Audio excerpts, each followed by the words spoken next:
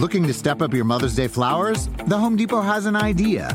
Let Mom's Green Thumb do some digging with colorful flowers, pots, and premium soils to bring out the most in her patios, walkways, and gardens. Right now, get Vigoro potting soil just $8.97 for strong, healthy, vibrant plants, indoors and outside. Shop our wide selection online and pick up your order in-store and give Mom the gift of a beautiful garden. Get Vigoro potting soil just $8.97 at the Home Depot. How doers get more done. See homedepot.com/delivery for details.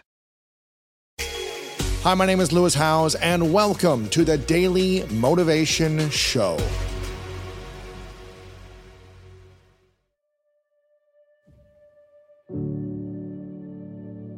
When did you feel like you actually got into that space of practicing it? When did you start to say, oh, this is all happening outside of me? Yeah.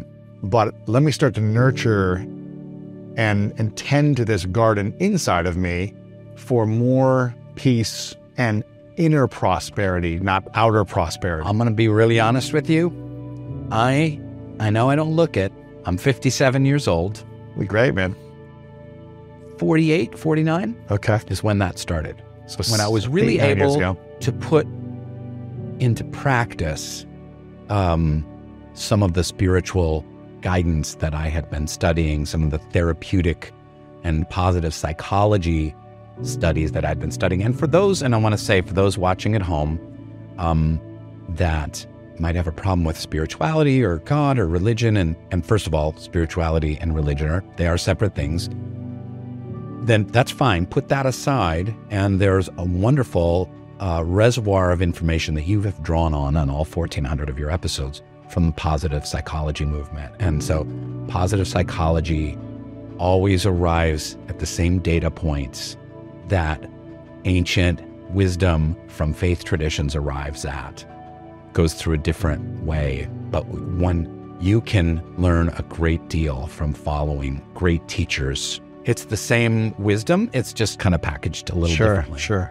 I wish I could have learned these things a lot sooner as well, but it wasn't really until 2 years ago when I felt a sense of peace in my heart that I never felt.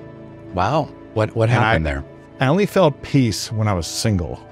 But when I was in relationships, I felt trapped, and I felt a sense of not enoughness and never going to be able to live up to someone's standards and people pleasing and all these things that you mentioned as well, similar things.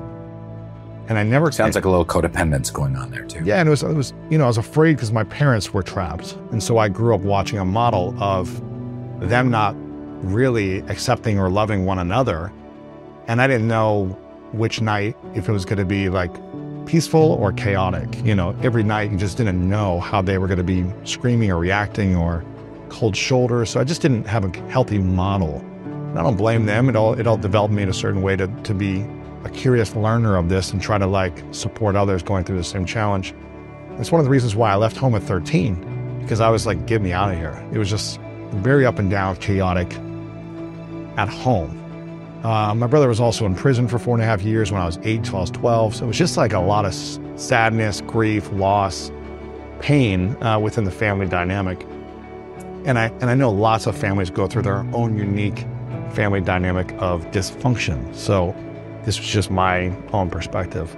I just went after a feeling as opposed to being the feeling. I went after wanting something and desiring people and then needing to make sure that it worked out and going all in on it, even when I had to change who I was to try to make them quote unquote happy. The partners I chose were never happy with me. They didn't accept me for who I was. And I don't blame them. I chose them for a reason. I needed to learn the lessons.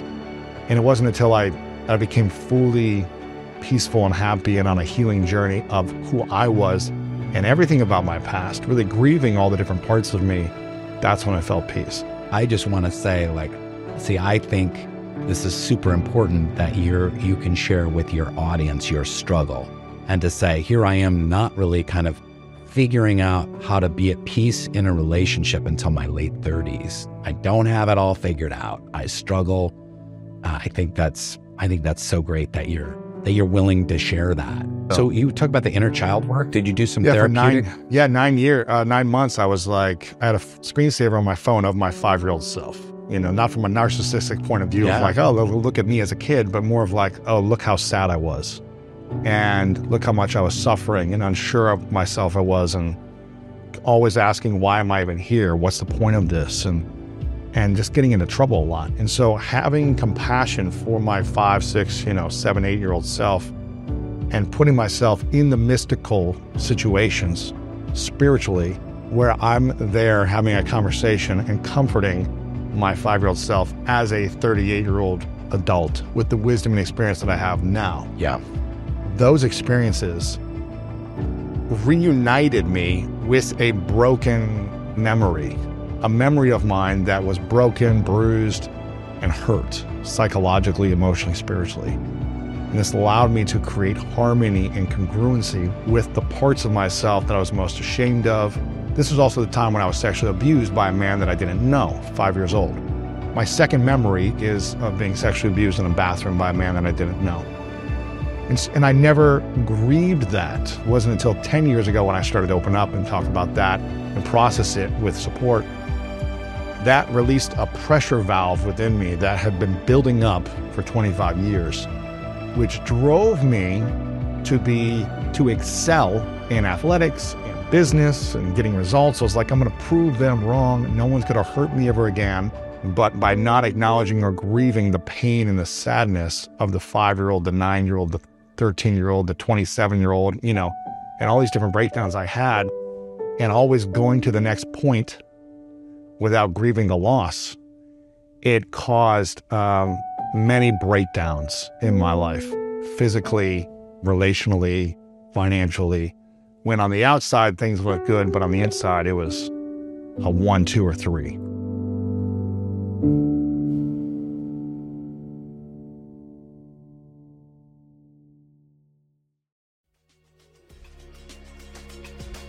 Thank you so much for listening to today's episode of The Daily Motivation, and I hope you have an amazing rest of your day. If you enjoyed this episode, make sure to click the link in the description. That will take you to the full episode of our main podcast on the School of Greatness. And if you are loving The Daily Motivation, please follow us over on Apple Podcasts and Spotify, and leave us a review over on Apple Podcasts right now.